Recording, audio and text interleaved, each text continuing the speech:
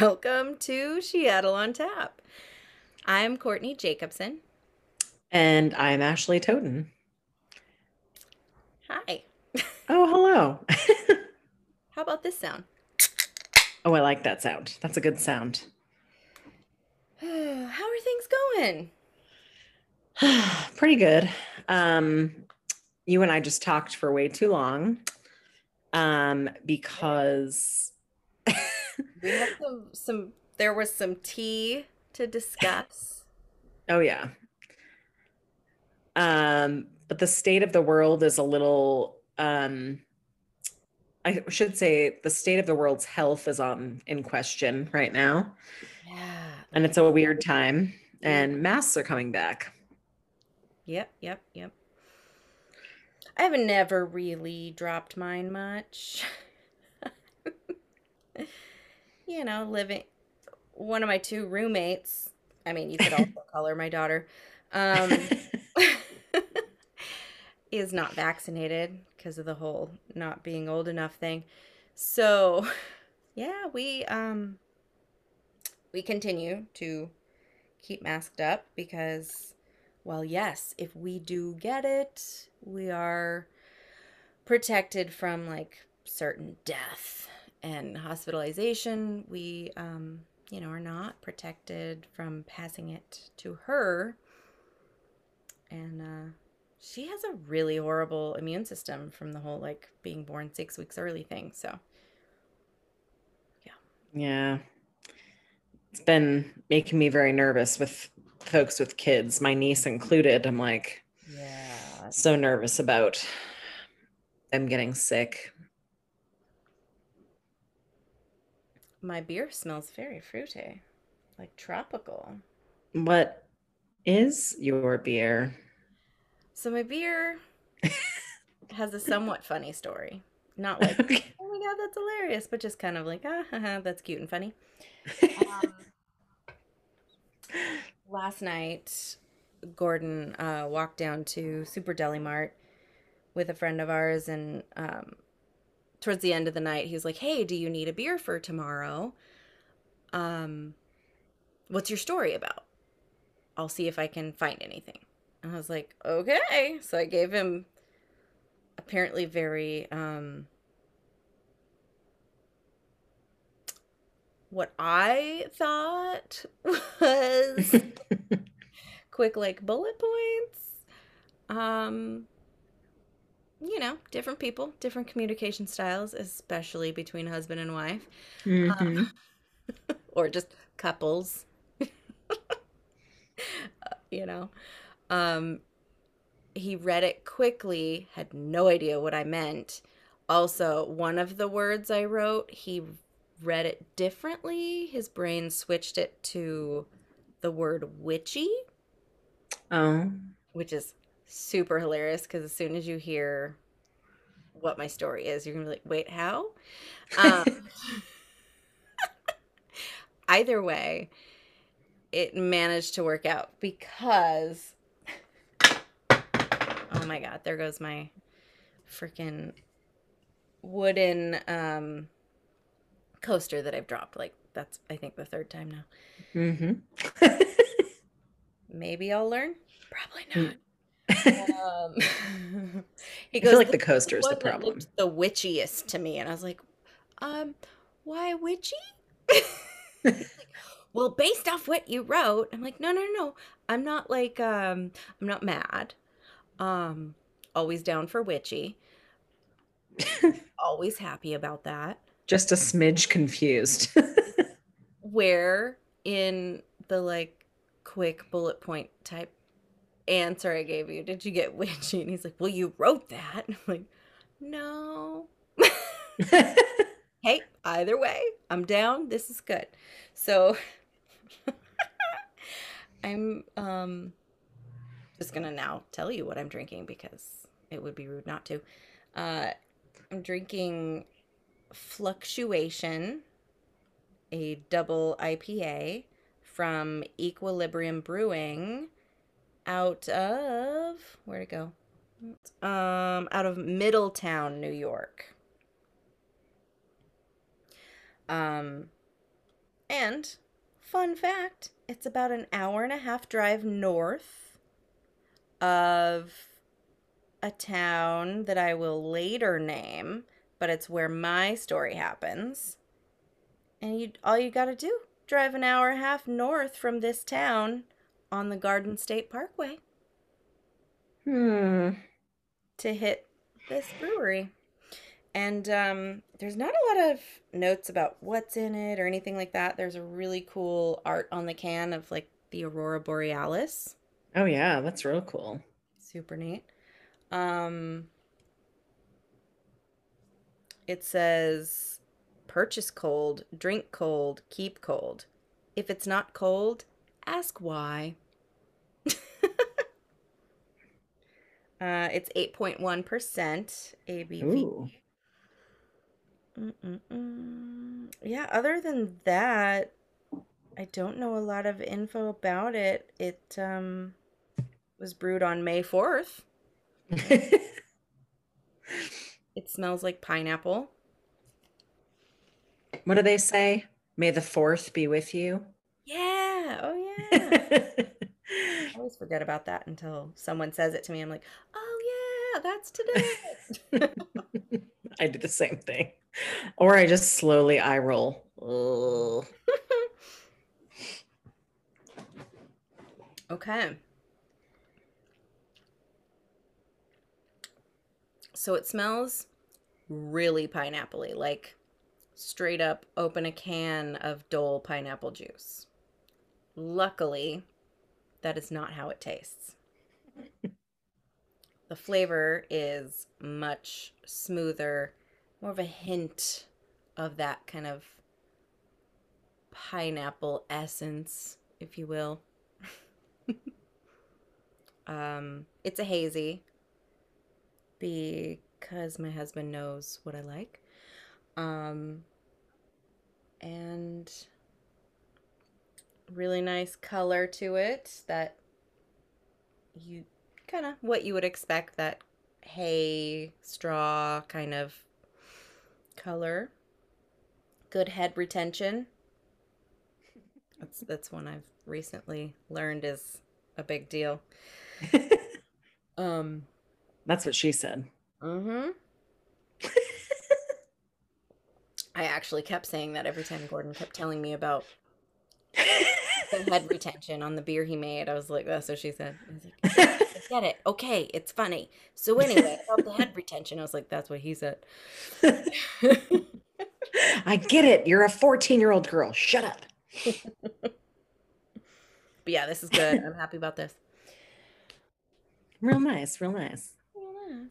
What are you drinking?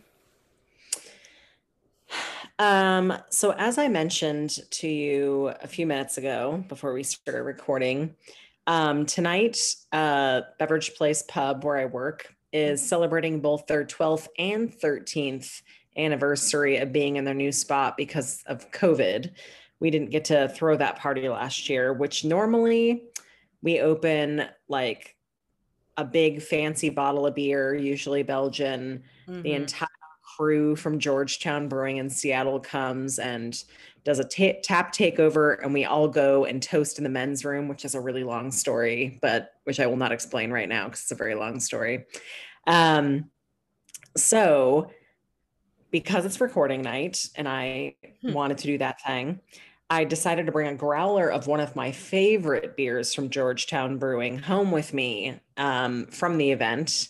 So I'm drinking the Georgetown Gusto Crema Coffee Cream Ale. Ooh. Which is Yeah. deluxe. As I mentioned, Georgetown is in Seattle in the Georgetown neighborhood. Mm-hmm.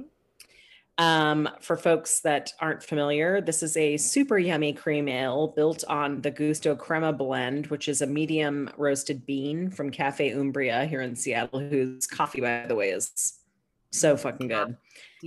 Oh, so fucking good. It's a really smooth, roasty, and rich cream ale with a robust aroma. This beer takes its roasted flavor, aroma, and color from cold brew coffee. It has a really smooth, rich mouthfeel, which comes from oats and Munich malt, as well as the addition of lactose. It also won a gold medal for the coffee beer category at the Great American Beer Festival in 2016, and it is fucking delicious. It's also 4.9%. So I might drink the whole growler, is what I'm saying. Heck yeah. Georgetown was a beer lifeline for Gordon and I during the like height, I guess, of lockdown for us. Like the very first of everything being okay, everybody's shut down. We're figuring out how to do to go something, you know. Mm-hmm. And they were doing a really awesome growler thing where, do a deposit. A lot of people were doing really cool growler. I mean, Beverage Place was also doing it, but um, so I think it was like a $10 deposit. But then when you bring back a growler, you could either just get your $10 back or you do like a swap and then, they just hand you one that's already filled. It was Yeah, $10. it's a good deal. Yeah, yeah. And their growlers were like really, really good priced. And they were doing a ton of just specialty ones. I mean, they always do some specialty ones that you can really kind of only get in certain places or at their tap room. But they were really putting out the beer. They knew what we needed. And just having fun with it, and we enjoyed a lot of beers. They were delicious. Yeah. Yeah, happy anniversaries to the pub. Yeah.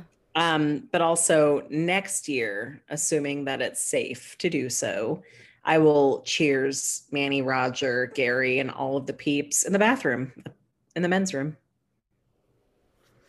And maybe I'll sneak in. Yeah, you will. Next year, I'll be like, we're going. I'll take off work early, we'll record early, and then we'll just go. Yes. Sounds like a plan. All right. So, oh, I think you had another thing. Oh, very quickly. Yes. I thought you would find this super amusing, and I thought everybody else might too. But on my way home today, it is a bazillion degrees outside in Seattle. And I was like, That means like 84. yeah, 84 degrees warmer than I want it to So be. I took my hoodie off today. She perspired slightly, everybody. I didn't. Um, If it gets to 87, look out. yeah, I was not a happy lady. So I decided to grab some slices of pizza on my way home and go in, and these very, very young girls, while I'm waiting for my slices, come in that looked to be like 16, but evidently were 21. And I was going to say, was this the usual little stop? But no, judging, but it wasn't. no. Okay. Okay. So they walk up to order, and the bartender says, "Do you have your ID?" Mm-hmm. And I'm eavesdropping because I can't help myself. I'm a grown ass lady that listens to other people's conversations too much. Can't help Go to it. the bar to stay entertained. Yeah. And I hear one of the girls say, "I don't have my ID, but I do have my temporary," which in the state of Washington, when you renew your driver's license or get an ID, you get a paper printout. And the bartender proceeds to unfold this wadded up piece of paper that this little girl hands her and read it word for word, the entire thing out loud to her, that essentially says it is valid for driving, it is not valid for identification. Mm-hmm. And this young lady looks at her and she goes, seriously? I mean, will you take my passport? And at which point I turn, my God. my head damn near does a fucking exorcist move and spins Right. all the way around. And the There's bartender no informs actual her, record player, but several of them just went, "Err." and the bartender says, "Honey, that's an ID." And she goes, "It is?" In that exact voice. And I went, "Oh, you're not old enough to drink. You have to get out of here." I almost fucking died. I'm like, how do we not understand? You're old enough to vote and drink, but you don't know that your passport is a valid form of ID. What is How happening? how did she get a passport? They're not easy to get. Like, did her parents do Oh, it for her? I just They had had to share. I was like, somebody had to. oh, bless her heart. She doesn't know stuff. It's fine. I have a lot of questions. None of them are nice, so I'll stop. The bartender's face was like, you just made me read this entire fucking piece of paper and you had ID this whole time. Yeah. And I was giggling, and the bartender made eyes at me and then went about her business. But I was like, wow, that's a bummer. Holy moly. Oh, I just got a realization of I think I know where this was because that that personality tracks at this place that I'm thinking it is. Oof, it was a lot. I was like, holy shit balls. Yes. Passports are ID, in There case you are, didn't know. in fact, more reputable as far as reliable forms of ID than your state issued ID. Yeah. Especially Washington State. Yeah. Well, there's others that are Oh, yeah. worse, but yeah, we don't do the whole background. I don't know. There's stuff, certain checks we don't do. Anyway, Yeah. Not good. Not good. we're not that kind of podcast. We don't know those types of details. No. Although that might be my new podcast. I'm going to just drag on and on about IDs for an hour and a half. So it's like a deep dive one series kind of thing. It's going to be like visiting the Social Security office Oh God. for an hour and a half every week. So Just it's kidding. That would be a uh torture. so it's something that you play for um getting guests to leave your house. Yes, yes. You put it on like at whatever hour you want the family to leave on whatever holiday you all got together and you're like, Exactly. "Okay, I'm done with the family now. Time to put on this podcast." You got it. Nailed it. Also, maybe helps you sleep. Probably helps you sleep. Yeah. Safe to assume. It's like putting on golf on TV. I'm like, "Oh, it's nap time." Um, unless I'm mistaken, it is my turn to go first this week. Speaking of sleeping, none of you will. Um, When you do, it's gonna be nothing but nightmares. Are you ready for a story this evening have beer, will listen. or morning? For some of you, it's probably a morning. Let's be honest. Or lunch. Breakfast beers. All right. I am doing the story this week of the Hampton Roads killer, which the expression on your face speaks volumes, and we will get to that in my story. Okay.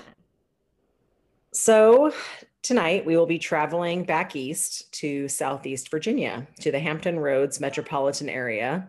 This area is named for the body of water of the same name that it surrounds. There is a huge military presence in Hampton Roads, namely the headquarters of the Navy's Atlantic Fleet.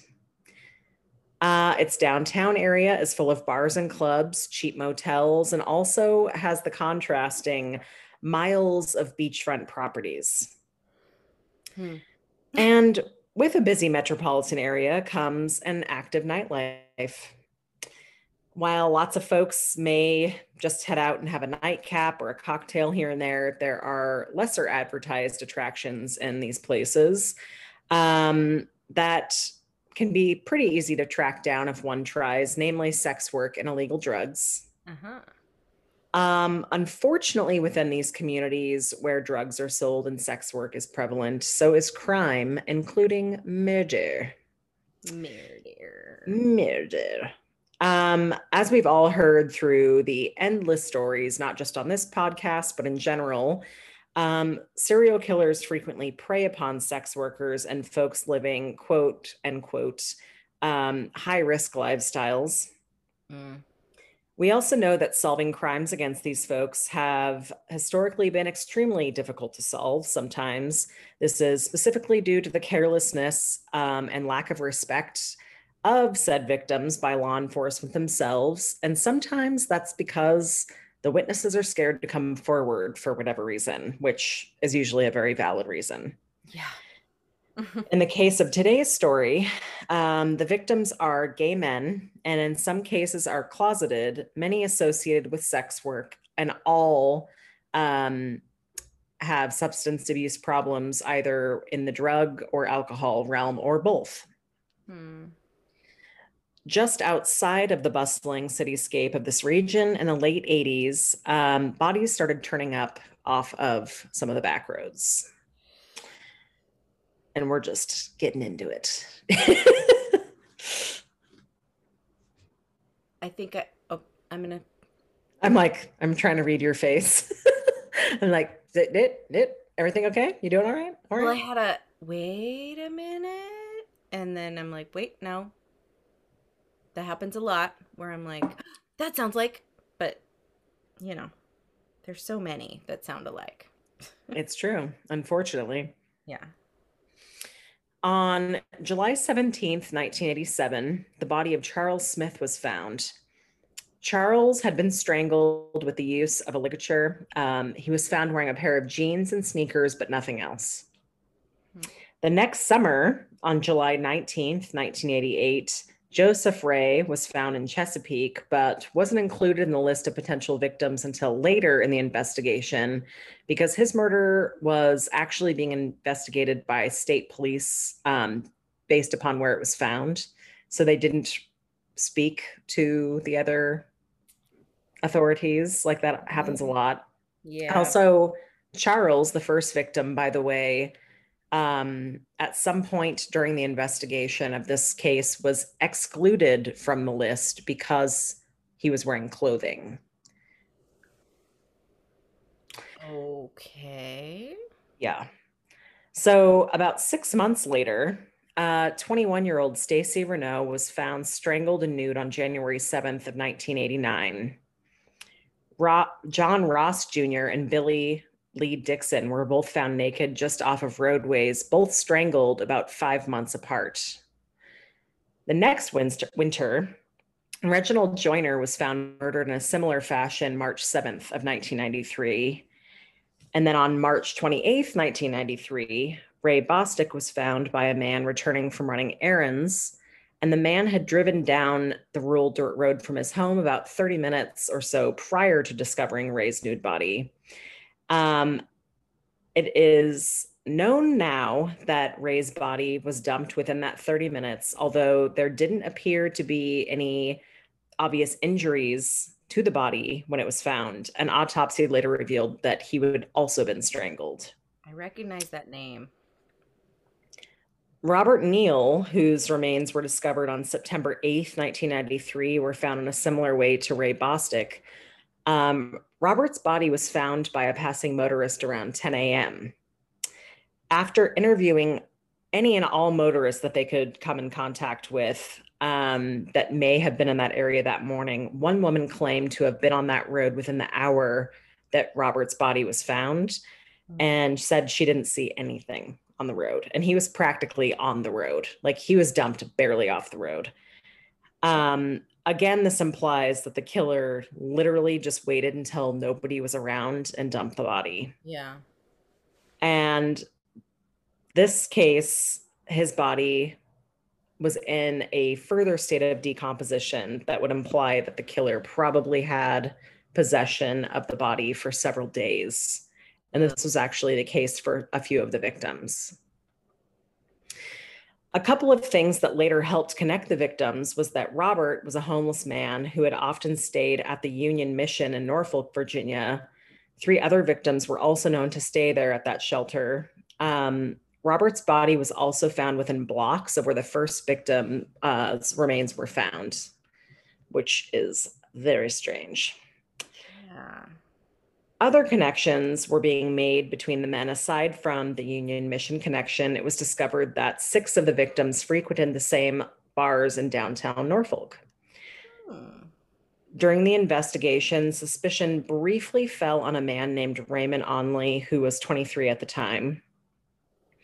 He was connected to a death that occurred in that area around the time that was later ruled accidental. And if you're wondering what the fuck that means, a 15-year-old girl got drunk. He picked her up and then abandoned her for whatever reason, and she died of exposure in a field.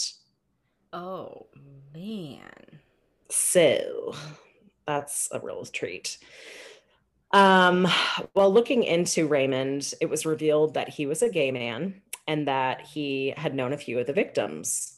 So, of course, he was on their radar. And when Raymond found himself on North Carolina's authorities' radar for potential drug possession a few weeks or so later, his trailer was searched, where they found some homemade sex movies, some hair clippings that he kept in a velvet bag, and a ton of satanic books and other occult paraphernalia. I was going to say. These findings brought him even higher on the suspect list in Virginia. However, although super fucking creepy, none of the items in his possession linked to any of the known victims. So probably wasn't him. The homicide detective on the case at this point set up an interview to just have an appointment with Raymond, because he kind of had already decided that Raymond probably wasn't the killer. And mathematically, he would have been like 16 when some of the first murders happened. And he found that very unlikely. But he knew a lot of the victims. And so he thought maybe he could get some helpful information from him. Unfortunately, that meeting was set for 9 a.m. on February 28th, 1994. But before the detective got there, Raymond took his own life. Everybody's probably thinking, wow, that seems super fucking suspicious. However, after Raymond's death, the murders kept happening. Yeah, he was. Maybe a cuckoo person, but But also, not a serial killer, probably. He was a gay man that was probably tortured for being who he was. So yeah, totally, especially in that area.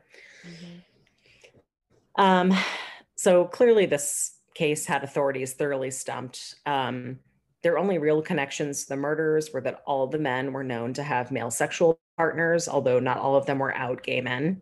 Right. And aside for previously mentioned quote unquote connections, they struggled to find any other single person other than Raymond who connected to all of them.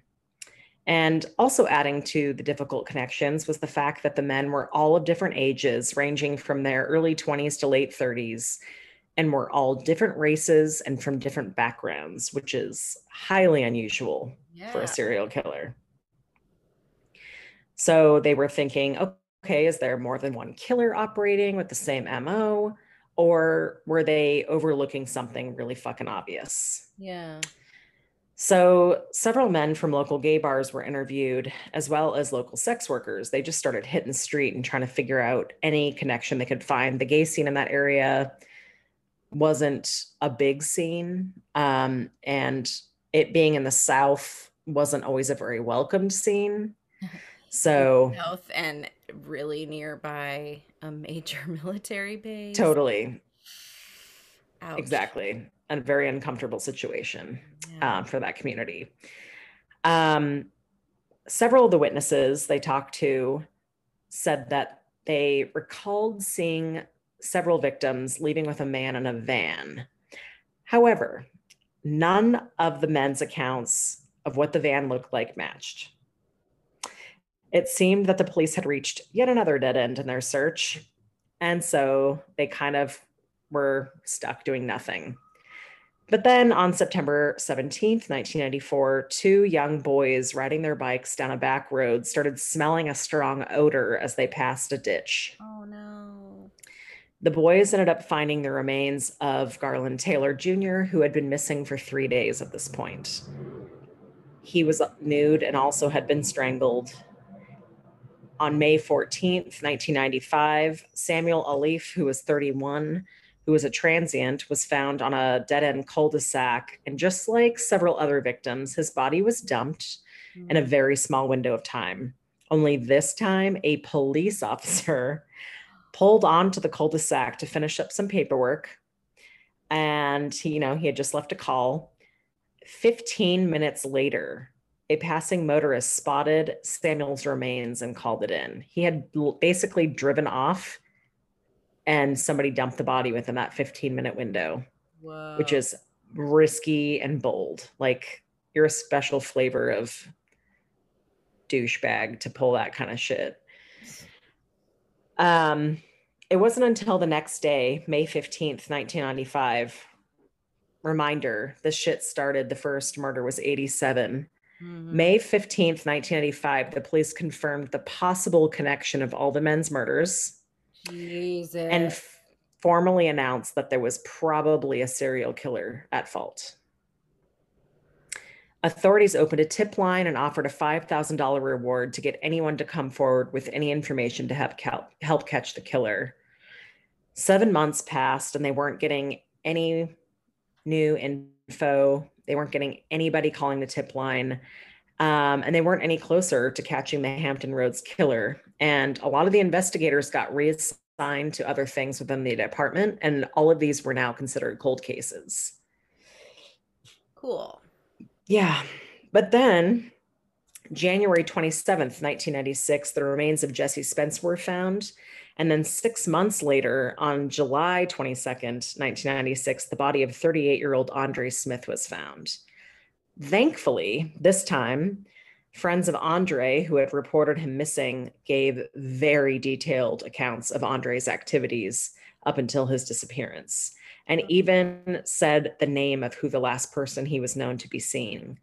And they also told police that he was known to take money for sex and that he had gone to collect money from somebody. And the name they gave police was Elton Manning Jackson. So Elton was a 40-year-old openly gay Black man who folks later interviewed said that he was known to frequent sex workers and that he was also just in general willing to exchange drugs and money for sex, whether or not it was a sex worker. So meaning addicts. Yeah. If an addict came to him, he would be like, you do a sexual favor, I'll hook you up. Yeah.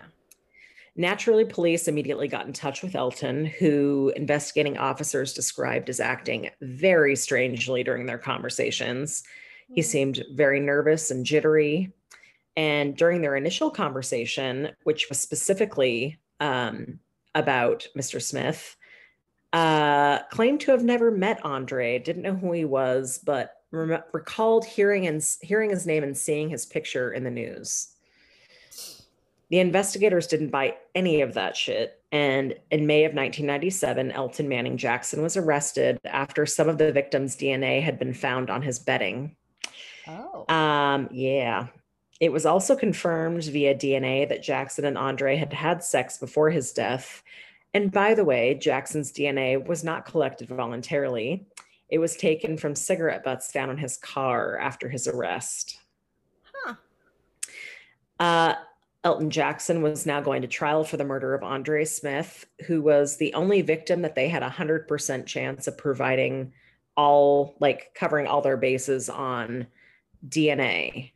Except... Witness, we have witnesses. They had all the things, basically. Both disgusting and noteworthy. Setting the jury for this trial took a couple of attempts due to several jurors initially selected asking to be removed from the panel based on their own biases based upon both the victims and suspects' race and or sexual orientation. Fuck those people. Yeah. Again, 80s and 90s in the South near a naval base. Yeah, fuck them. Finally, the trial was underway, and Jackson took the stand in his own defense, and he maintained his innocence through the whole thing. And when he was asked why he initially lied to police about knowing the victim, he said, quote, "I was scared and afraid. I'm black and I'm gay. Andre and I had a nice time that weekend, and then he turned up dead." Elton was convicted of first-degree murder on August 21st, 1998. During the trial, it was not revealed why it took until May of 1997 to arrest Jackson. And on the subject, the editor in chief of a monthly gay newspaper in the area named Kirk Reed said that the local gay community found the lack of urgency to arrest the person responsible for killing local gay men, quote, disturbing. And then he went on to say, Elton Jackson is not an Einstein serial killer, even if he is a serial killer. If the victims of these crimes were white suburban teenagers who were church-going folks, they would have wrapped this shit up a long time ago. I was gonna say if it had been the little blonde white girls. Yeah. Jackson later filed an appeal in 2000, which was denied, naturally. During that appeal, 3 separate men testified claiming that they had all had sex with Jackson during the time that he was actively killing. And all 3 claimed that he had tried to strangle them, but that they all had been able to get away. A couple of them were sex workers. One was a friend. Or not even just a friend, a roommate. Who claims he had to run through the woods to get away from him, kind of a situation. Very bad. It wasn't clear during my research if any of these men had reported their attacks previous to this testimony, but the men's testimonies were considered to be hearsay in court, and were not considered during the judgment of that appeal, which still was denied, but still, they didn't even entertain the fact that he may have attacked other people. Although he never was tried for the 11 other men's murders, there are enough connections that it's probably safe to assume that Elton Manning Jackson is responsible for their deaths, although we may never know for sure. It's also worth noting that once Elton Manning Jackson was arrested, the murders did stop. Well, so that is very possible. However, the investigation, as I'm sure you can mostly tell, was not done well. And the reason I was curious if you actually had heard of it, was I had to pull up legal documents to write my story because there is no information. They don't talk about it. Yeah, there were like 2 names that I recognized. Otherwise, no. It mostly seems like a case that was a combination of initially people not caring about it. Yeah. And then once it came into light was maybe a attempt to sweep it under the rug and not gain a bunch of attention to it. But yeah. That was a very hard story to read about too. Oh my God, I can only imagine. His typical MO was, again, finding desperate men who either needed money or drugs, and he would convince them to have sex with him, but then would basically pin their head down, wrap something around their neck, and just strangle them. It's still really confusing, though. Oh, yeah. It just, like, usually, serial killer stuff is so much more, I don't want to say deranged, but like there's so much, it always seems like there's more to it. Like there's a level of hatred, there's a level of something more to it. So, I mean, he could have had a power trip by being the person that they were dependent upon. Because I mean, Sam Little also killed different ethnicities and all over the place. And his mom was a sex worker though, and so that's the thing. I guess I don't know whatever the background is, that the and backstory. Hmm. it is like impossible to find. I wanted to dig up dirt on this dude and I couldn't find anything. Maybe it's like a projection, like hatred of himself because of the time, Maybe. being 80s, 90s, when, it's, 80s, that's coming off the height. And so, okay, 80s is kind of coming down, like sort of coming off the height of the AIDS, like peak of the AIDS epidemic, and like everyone blaming only gay people, especially gay men, for it even being anywhere. And then, Which is not a thing, by the way. right, it was just, yeah, scapegoat. But um, they suffered more because nobody gave a fuck about them. And Hmm. yeah, we could go on about that. Different story. We really could. Um, but also early 90s was when gayness was starting to be in the news a lot more. It was way more of the like conversation, the debate about everything. I remember it being a big thing in about that time, where it was like, remember the with the Clintons being the Don't Ask, Don't Tell, and all of that stuff. And so, I mean, especially in that area, again, not okay to be gay because people were awful. And so maybe it was a projection thing of like hating himself for not being accepted, because that acceptance in your community, just acceptance at all, is one of those core basic human needs. Hmm. Yeah, and I mean, he lived in Portsmouth, but I don't know what he did for a living. I Uh-huh. don't know. Like, those are all things I wanted to know the answers to. Because I was like, Who was he? What about him? Like, what's his if he story? did drive a van, was it a personal van? Was it a work van? If, you know what I mean? Like, was he Yeah, like a was Gary it work van? Ridgway kind of a thing? Or, Yeah.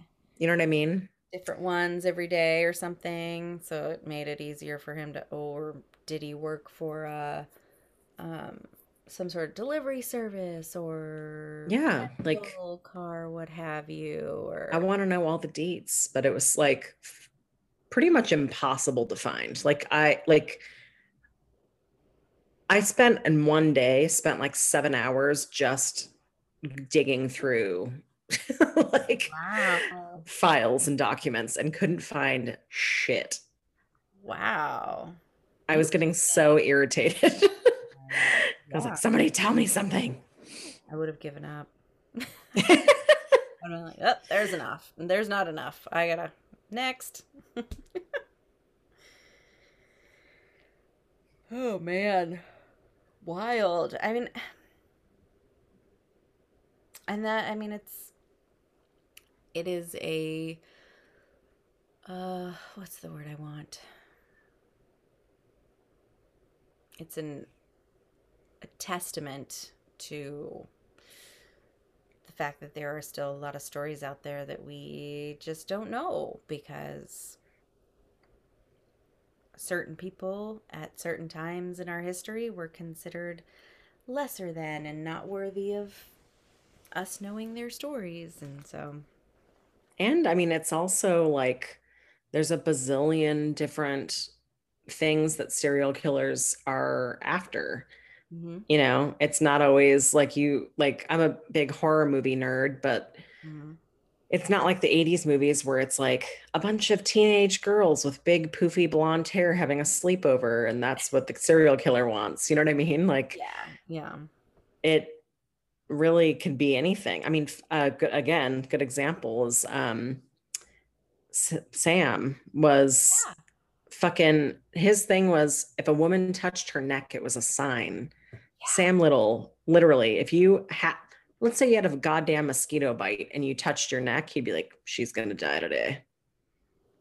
I'd be a That's, goner if he had ever seen me because constantly rubbing my neck from chronic pain. yeah. But yeah, I mean, it's a terrifying world we live in, is Yeah. my point. And it is not just Yeah. always women, it's vulnerable people in general. Yeah. Man. Or just people in general. Ugh.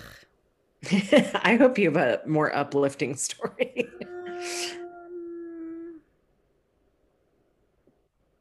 I don't Your know. face says no. It's a weird one. So it's, Oh, perfect. yeah. It's,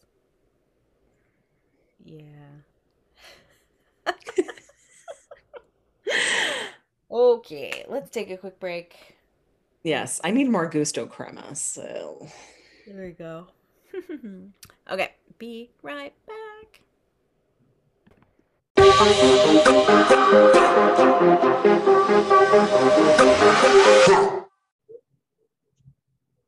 So we're back. we are.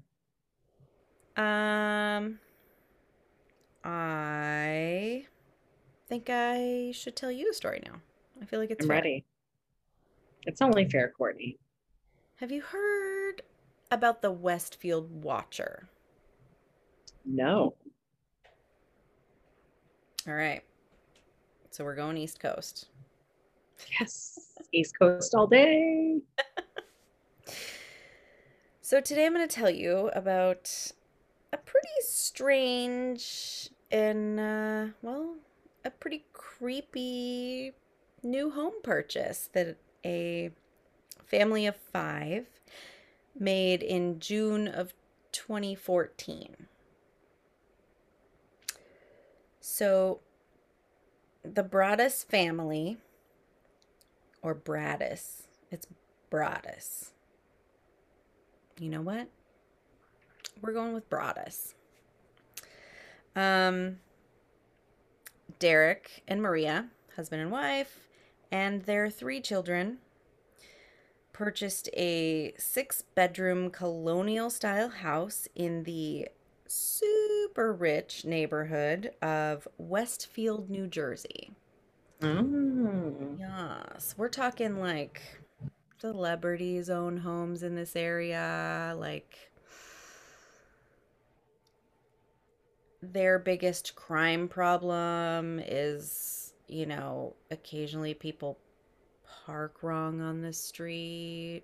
It's like it's a bougie rich people, old white money kind of neighborhood and, celebrities. So, um for example, in 2018, Bloomberg ranked the town of Westfield as the 99th richest city in America. And it was the 18th wealthiest in New Jersey. Is this anything to do with the mob, with the wealth? It doesn't, Hmm. that I know of. Some of it, maybe. I mean, probably. At least a few. But um, it's also a lot of like those um, like hedge fund people, because it's not terribly far away from New York City, that, hop on a train, go into work. Those guys that like have an apartment in the city, but their family home is, in their affluent neighborhood kind of a deal. Yeah. All right. So the house the Broadduses bought for $1.3 million. 1.3 million of 2014 dollars. It's a lot of dollars. Yikes. Was at 657 Boulevard. So that street, the Boulevard, was the most desirable street to live in for all of Westfield. Old, old growth or semi old growth trees lining a very wide street, just very idyllic. Like, picture any, ridiculous movie scene with the perfect, quote, perfect neighborhood, and it's better than that or whatever. So one night, about 3 days after closing on the house, Derek Broaddus was at the new house, spent the evening painting, and, finished up painting a few of the rooms, steps outside, to get some fresh air, and decides, just look in the mailbox that's right outside. And obviously they just bought the house, so it's not like it's going to be important or even relevant mail, probably just junk mail, flyers, or something that needs to be forwarded to the previous owners. But he's like, step outside, get fresh air, and while I'm here, look in there. Absolutely not expecting to see anything for him. However, he has a letter. There is a card-shaped envelope with very, like, clunky, chunky, big black lettering that says "The New Owner" with the address. It's probably And one of those musical cards fucking things. well, just Just card-sized kidding. envelope, but I'm just it was a kidding. I do mailed. hate those cards. Yeah, it was a mailed envelope addressed to the new owner, but Spooky. no return address, of course. Um, and it had a typed out note inside. Starts out, "Dearest new neighbor at 657 Boulevard, allow me to welcome you to the neighborhood." Starts out pretty sweet. Like, okay. I mean, it's super wealthy neighborhood, so I don't know. I don't know what rich people do. Maybe it's some sort of bougie thing that neighbors do, like welcoming each other. Who knows? Then it continues. Um, how did you end up here? Did 657 Boulevard call you with its force within? And now we're creepy. 657 Boulevard has been the subject of my family for decades now. And as it approaches its 110th birthday, I have been put in charge of watching and waiting for its second coming. Oh, hell no. I would have been like, oh my God, Bruja, we gotta leave. Mm-hmm. Move out fast. Where's the sage? Let's burn it. Let's Burn. call somebody. Like, something's got to happen. We got to clear some energies. We got to set up some cameras. I don't know. Quick, grab the sage, burn the house. Ah! I should write that down. Uh, Oh God, sorry. it continues, though. My grandfather watched the house in the 1920s, and my father watched in the 1960s. It is now my time. Do you know the history of the house? Do you know what lies within the walls of 657 Boulevard? Why are you here? I will find out. What the fuck, Courtney? What the fuck? I agree. It makes all the little presents my neighbor keeps leaving me seem so precious. Uh-huh. Uh-huh. Oh my. Mm, I almost worry that I should edit that out based on the conversations we've had. Okay. So let's, a little background here.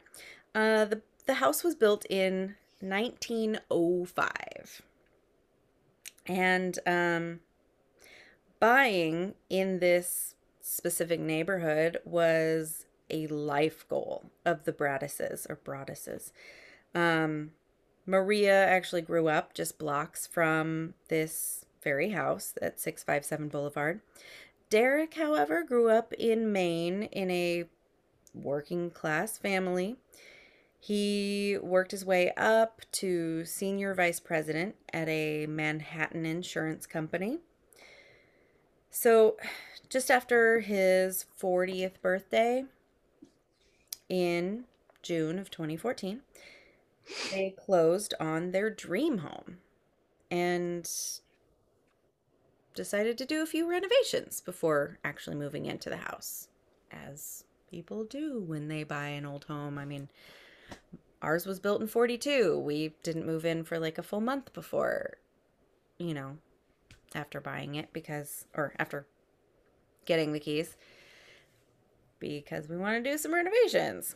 And anyway, so the letter continues.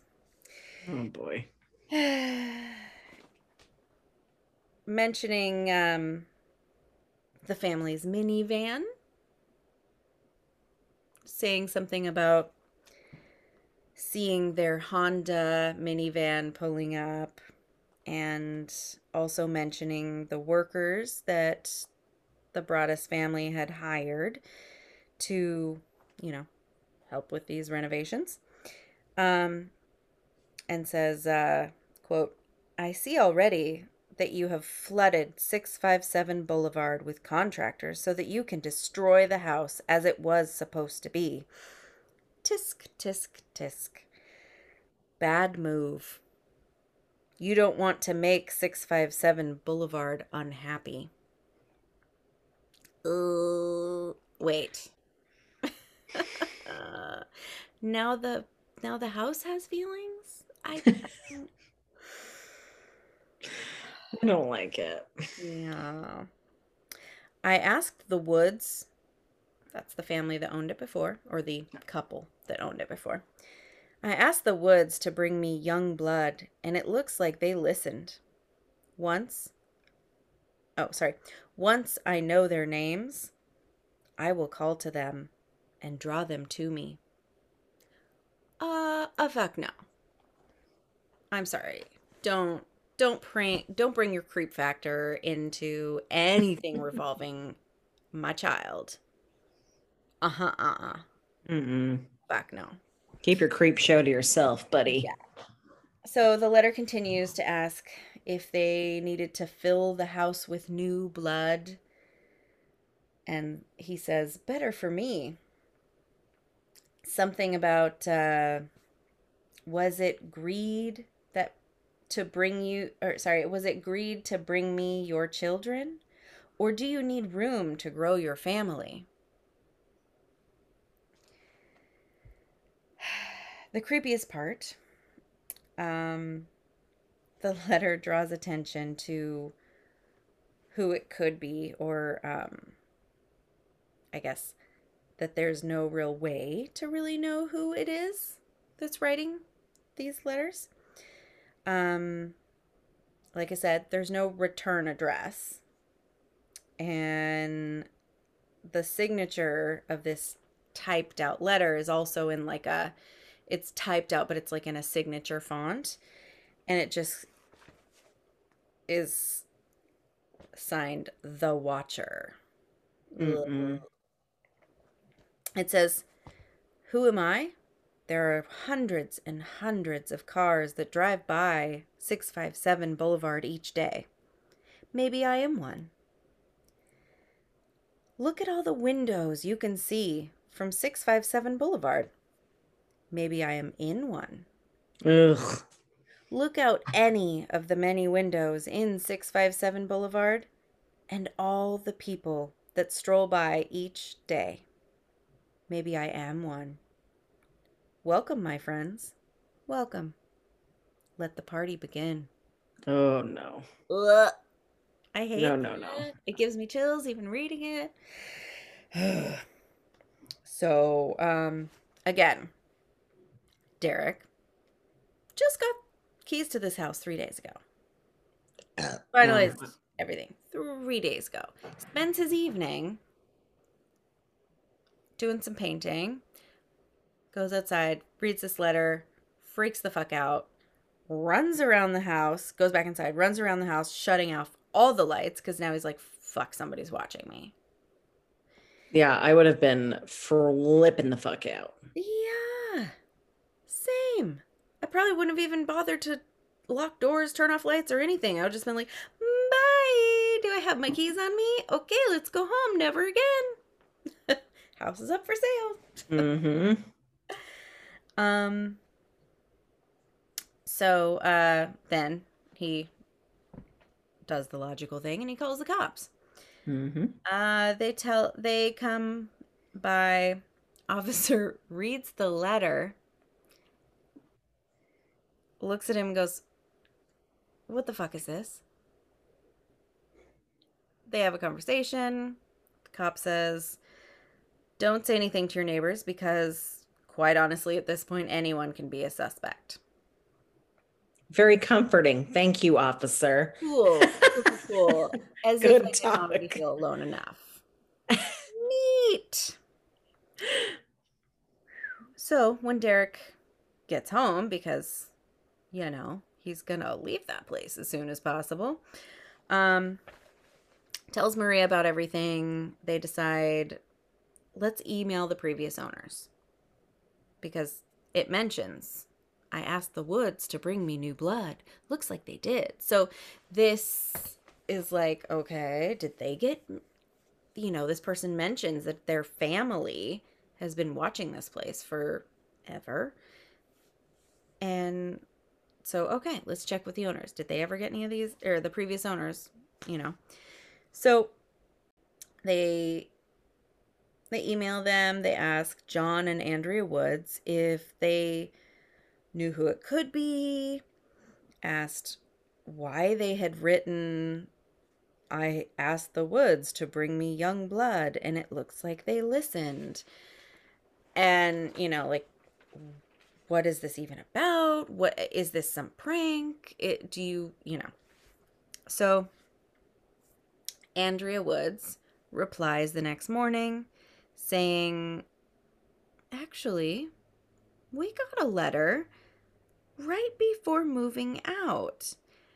And she thought it was odd, but never really thought much of past that. It was the only letter they had ever gotten in the 23 years of living there. She basically says, honestly, it wasn't that bad. It just was like, thanks for looking after the place.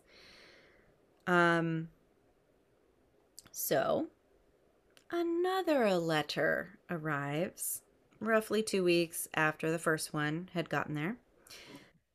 Now, instead of being addressed to the new owners, it is addressed to the Braddis family, but it's spelled wrong. So their name is Broaddus, like Broadus. Mm-hmm. Broadus. But this person addressed it to Braddus. So gives you the impression that they heard the name, Mm-hmm. but didn't read it or anything. And cringe. Also, the three kids by their nicknames, and in birth order. Oh boy. Hmm. The children were 10 years, 8 years, and 5 years old at the time. So, between that, first day that they see this, they get this letter, and now, about 2 weeks later, um, the family had, they had had contractors in and out of there. And so occasionally they have to go up to the house and, check on things as they're being done and, pay people, whatever the case is, meet someone there, um, check on work that's being done. You're paying a lot, I'm assuming, paying a shit ton of money for these renovations. Mm-hmm. And so while they're there, obviously their kids are with them. It's not like they're going to get a babysitter just so they can run up to this house real quick and then go back and go about their day. Um, so there are times when, like, they're there talking with contractors, kids are playing with other neighborhood kids, maybe in the backyard, whatever. But of course, tensions are a little heightened because of that letter, the Mm-hmm. first one they had gotten. So if the kids got even the littlest bit out of mom or dad's vision, they're immediately like yelling, you know, 10-year old, 8-year old, 5-year old, but always calling them by the nicknames that they call them. So, for example, rather than saying Matthew, it's Maddie or Matt. So, whatever, I mean, the kids' names have been omitted from all publications, any information out there, as are the nicknames, but you get the point. So, um, then the letter mentions an easel that one of the daughters had used in a enclosed porch, and the letter asks, quote, is she the artist of the family? And mentions certain details to the point where whoever this person is had to have been fairly close by and at a certain angle. There were only so many spots where you could be seeing where she was, seeing that she was painting or whatever she was doing. So, extra level of creeps. Then, quote, have they found what's hidden within the walls yet? In time they will. 657 Boulevard is anxious for you to move in. It has been years and years since the young blood ruled the hallways of the house. Have you found all the secrets it holds yet? Will the young blood play in the basement? Or are they too afraid to go alone? Then it goes on to say, basically, I would be afraid. Um, it's far away from the rest of the house, and if they scream, mom or dad can't hear them from anywhere else. Oh, hell no. Uh-huh. And then goes on to say, will they sleep in the attic? Or will you all sleep on the second floor? Who has the bedrooms facing the street? I'll know as soon as you move in. It will help me to know who is in which bedroom. Then I can plan better. Oh, What in the actual fuck? No. no. You can't start talking to me about plans. No. Mm-mm-mm-mm. So, it keeps going. All of the windows and doors in 657 Boulevard allow me to watch you and track you as you move through the house. Who am I? I am the Watcher and have been in control of 657 Boulevard for the better part of 2 decades now. The Woods family turned it over to you. It was their time to move on and kindly sold it when I asked them to. What? I pass by many times a day. 657 Boulevard is my job, my life, my obsession. And now you are too, Braddis family. Again, spelling their name wrong. Welcome to the product of your greed. Greed is what brought the past 3 families to 657 Boulevard, and now it has brought you to me. Have a happy moving day. You know I will be watching. No. Just, I literally want to throw up. yeah. This triggers so many of pretty much everyone's fears. Like, oh, people watching me that I don't know. I'm just trying to go about and live my life. And now, like, I, what? There's no way to know who this person And is. threatening your kids. There's nothing the police can do at this Ugh. point. And yeah, threatening your kids. What the fuck? So naturally, after the second letter, Derek and Maria completely stopped bringing the kids there. Several weeks later, bum bum bum, a third letter arrives. It asks, "Where have you gone to? 657 Boulevard is missing you." So goes on to talk more, kind of similar stuff. Where you been?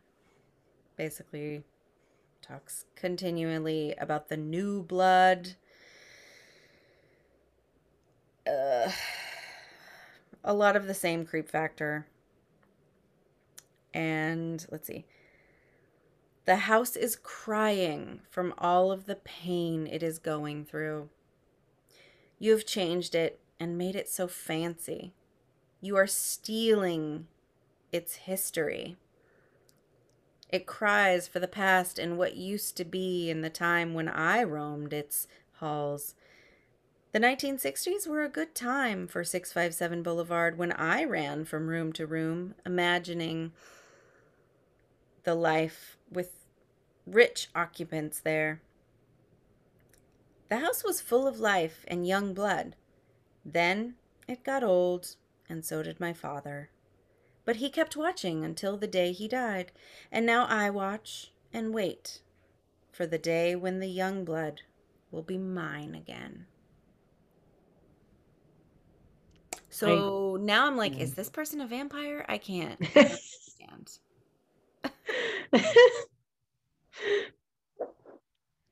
Ugh. So, Listen, Nosferatu, right? get a job. Jesus. Find something else to do. Find Ugh. something else to bother. Um, the Braddises stay in touch with the Woods couple. Andrea asks, they're emailing back and forth, talking back and forth, trying to figure this out. And Andrea says, is it a neighbor, maybe? I mean, with all these details you're saying,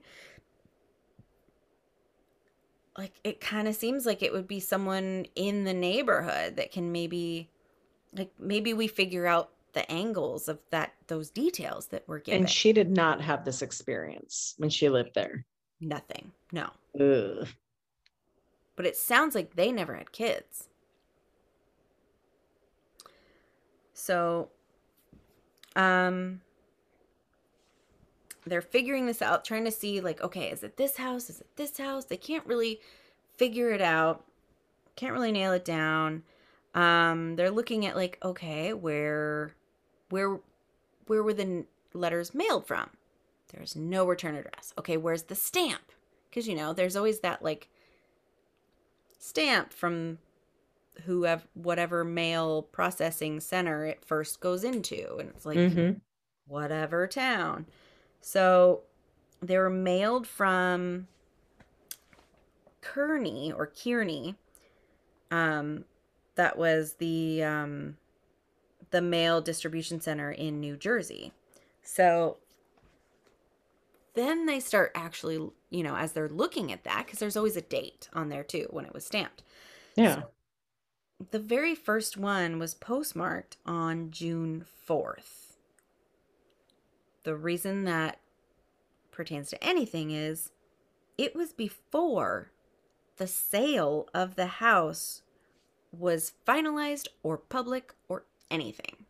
And it was addressed to the new owners, though, It said the new not owner. by. Uh-huh. Okay. And okay, so naturally you're like, okay, easy. They saw a for sale sign out there. No, no, they didn't. Because the Woods family never put up a for sale sign.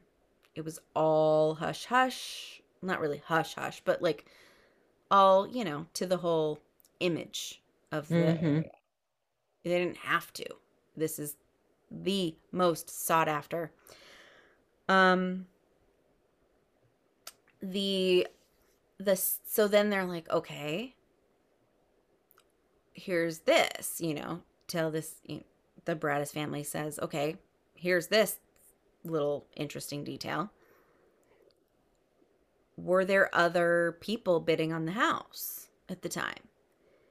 Turns out there were a few others, but both of them dropped out because one, they had something like an illness come up to where they were deciding not a good time to make a move or a giant purchase like that. We need to focus on this health issue. Mm-hmm. The other family or the other potential buyers found a different house. So they pulled out because that one worked better. So it wasn't like someone got outbid and they felt like they had the rug pulled out from under them or anything like that. Right. So now they're kind of like, I don't know. So then um, Derek was talking to one neighbor, and this neighbor offers up, hey, have you met or spoken to the Langfords? Because they're kind of weird. Turns out the mother, Peggy, who is in her 90s at this point, still has the majority of her children living with her at home, Oh no. which I'm sure you can imagine if she's in her 90s, that puts them in their 60s. Her grown ass children that are grandma age are still living at home. Have never moved out. Don't know about that, but sounds like it. And one of them was thought of as the strange one in the neighborhood. Little off, if you will. But overall nice. Did occasional favors or nice things, like would go and grab their paper from further, closer to the street, bring it up to, like, oh, here's your paper, Mr. So and so, and bring it up to them, and like little things like that. So maybe less of a you're a weirdo situation and more of a, slight mental development lag. Um and the neighbor said he was, quote, kind of a Boo Radley character. Mm. Yeah. Which, if you remember in To Kill a Mockingbird, Boo Radley was the one that was kind of the you're a weirdo, but not the one that did anything. But things just got pinned on. So, all right. Derek tells the police, hey, neighbor says this. Did you guys look into them? They're like, I mean, we'll look into it. Sure, fine. They do their half-ass looking into him. But yeah, nothing is there. There's nothing other than this is the person that people say, oh, he's not like us, so it's probably them. Police like I said, don't come up with anything. And they're kind of like, sorry, guys. Derek and Maria are like, well, I guess we have to start our own investigation. They end up hiring a few different, quote, professionals for various things, like you are good at tracking down this particular avenue of a thing, and your specialty is this something or other. And so, after a while, they actually hire a private investigator. But alas, by the end of 2014, so reminding, this started like the second week of June. And so by the end of 2014, neither the police nor their private investigator or any of the other so-called professionals that they hired could really come up with anything. They, of course, can't really afford to keep up two mortgages for super long. I mean, no matter how rich you are. Well, not no matter, but even though they're well off, they still can't afford two very astronomical mortgages. So they do sell off their first house that they were intending to sell a lot sooner. And they move in with Maria's family. They decide about 6 months after receiving that third letter, we just can't deal with this anymore. We got to sell this house. So they put 657 Boulevard on the market. No shock, because there at this point has been all the talk in the neighborhood and outward. There's a it's become fairly well known at this point in the whole area. Nobody's trying to buy this house. If anybody's trying to look at it, it's just because they're trying to see, the place of the stories they're hearing. But not at all trying to buy this house. Absolutely zero people make an offer. They're not able to sell the house until 2019. Oh boy. 5 years later. And they sell it at almost a $500,000 loss. Holy shit. Yeah. Ugh. Reminding, they bought it for 1.3 mil. So they end up opening a like an LLC so that they can buy a different house, listing the LLC as the owners, because at this point they are freaked the fuck out. Like, what if the watcher follows us? What if yeah. So they don't want anything to be public, so they open, this little company so they can get a loan and get a place to live, buy a house. And basically just try to move on with their lives.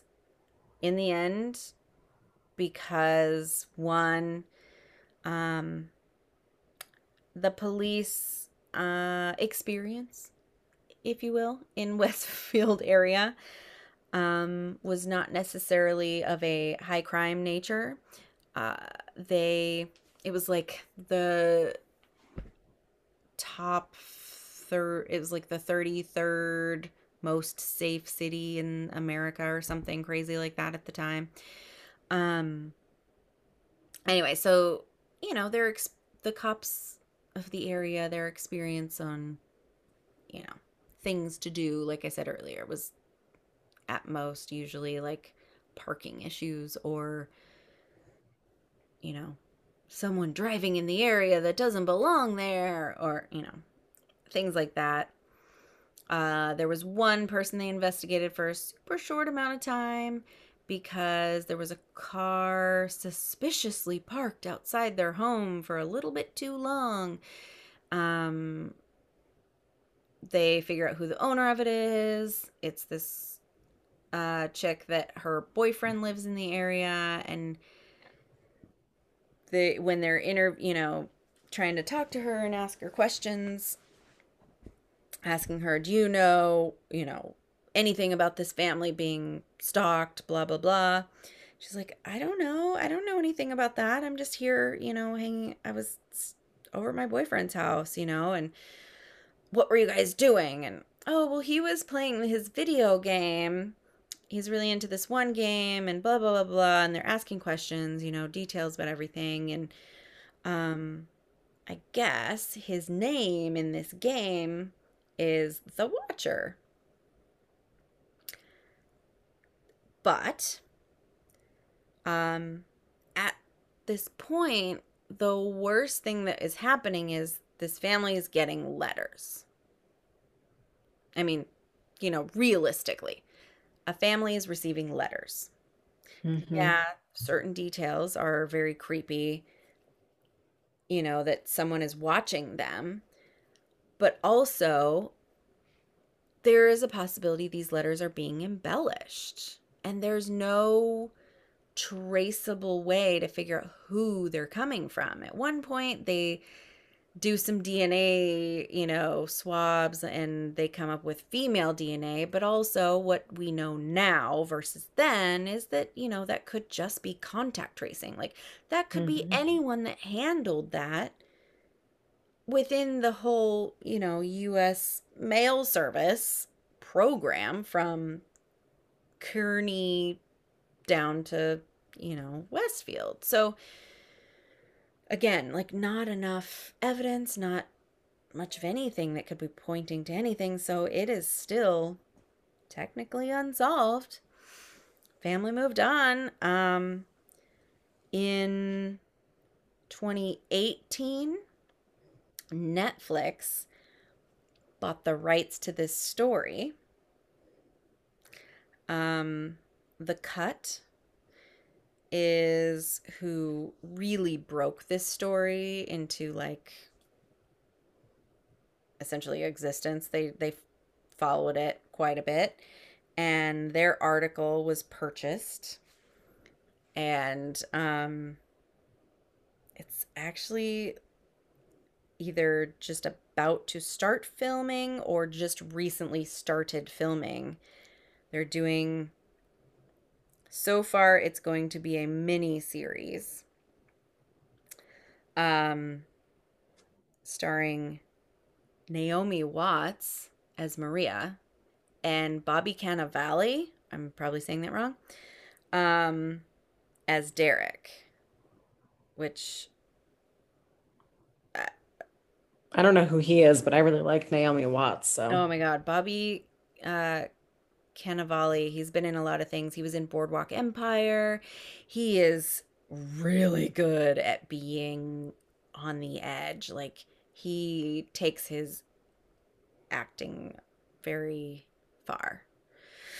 Um, he's willing to do a lot for his role. Let's put it that way. But yeah, there's no date yet of when it's supposed to um like be released, but supposedly filming was set to start late summer, mid to late summer, so of this year. I'm looking at pictures of the house right now. It's a very nice Oh house. yeah, gorgeous. Like I said, 6 bedrooms, um, colonial style, absolutely gorgeous. Um, yeah, definitely, Dang. yeah, a dream home for sure. Um, but the person that is signed up to do this series, like the director, it's a Netflix limited series from Ryan Murphy. That's the name I was trying to think of. And his frequent collaborator, Ian Brennan. Ryan Murphy's behind a lot of, those kind of creepy type shows and movies. American Horror Story, that's the one I was trying to think of. Murphy does all the American Horror Stories. Um, and he's got a current crazy huge contract with Netflix that he's done quite a few things. Um, apparently he was behind the Jeffrey Dahmer story limited series. Yeah, lots of different things on Netflix. Very, very good at bringing a story to life. So it's going to be interesting to see how much they're able to, bring reality into it of, the letters. Um, it'll be interesting to see if the, the the sorry, the Broaddus family actually helps them at all with anything with the story.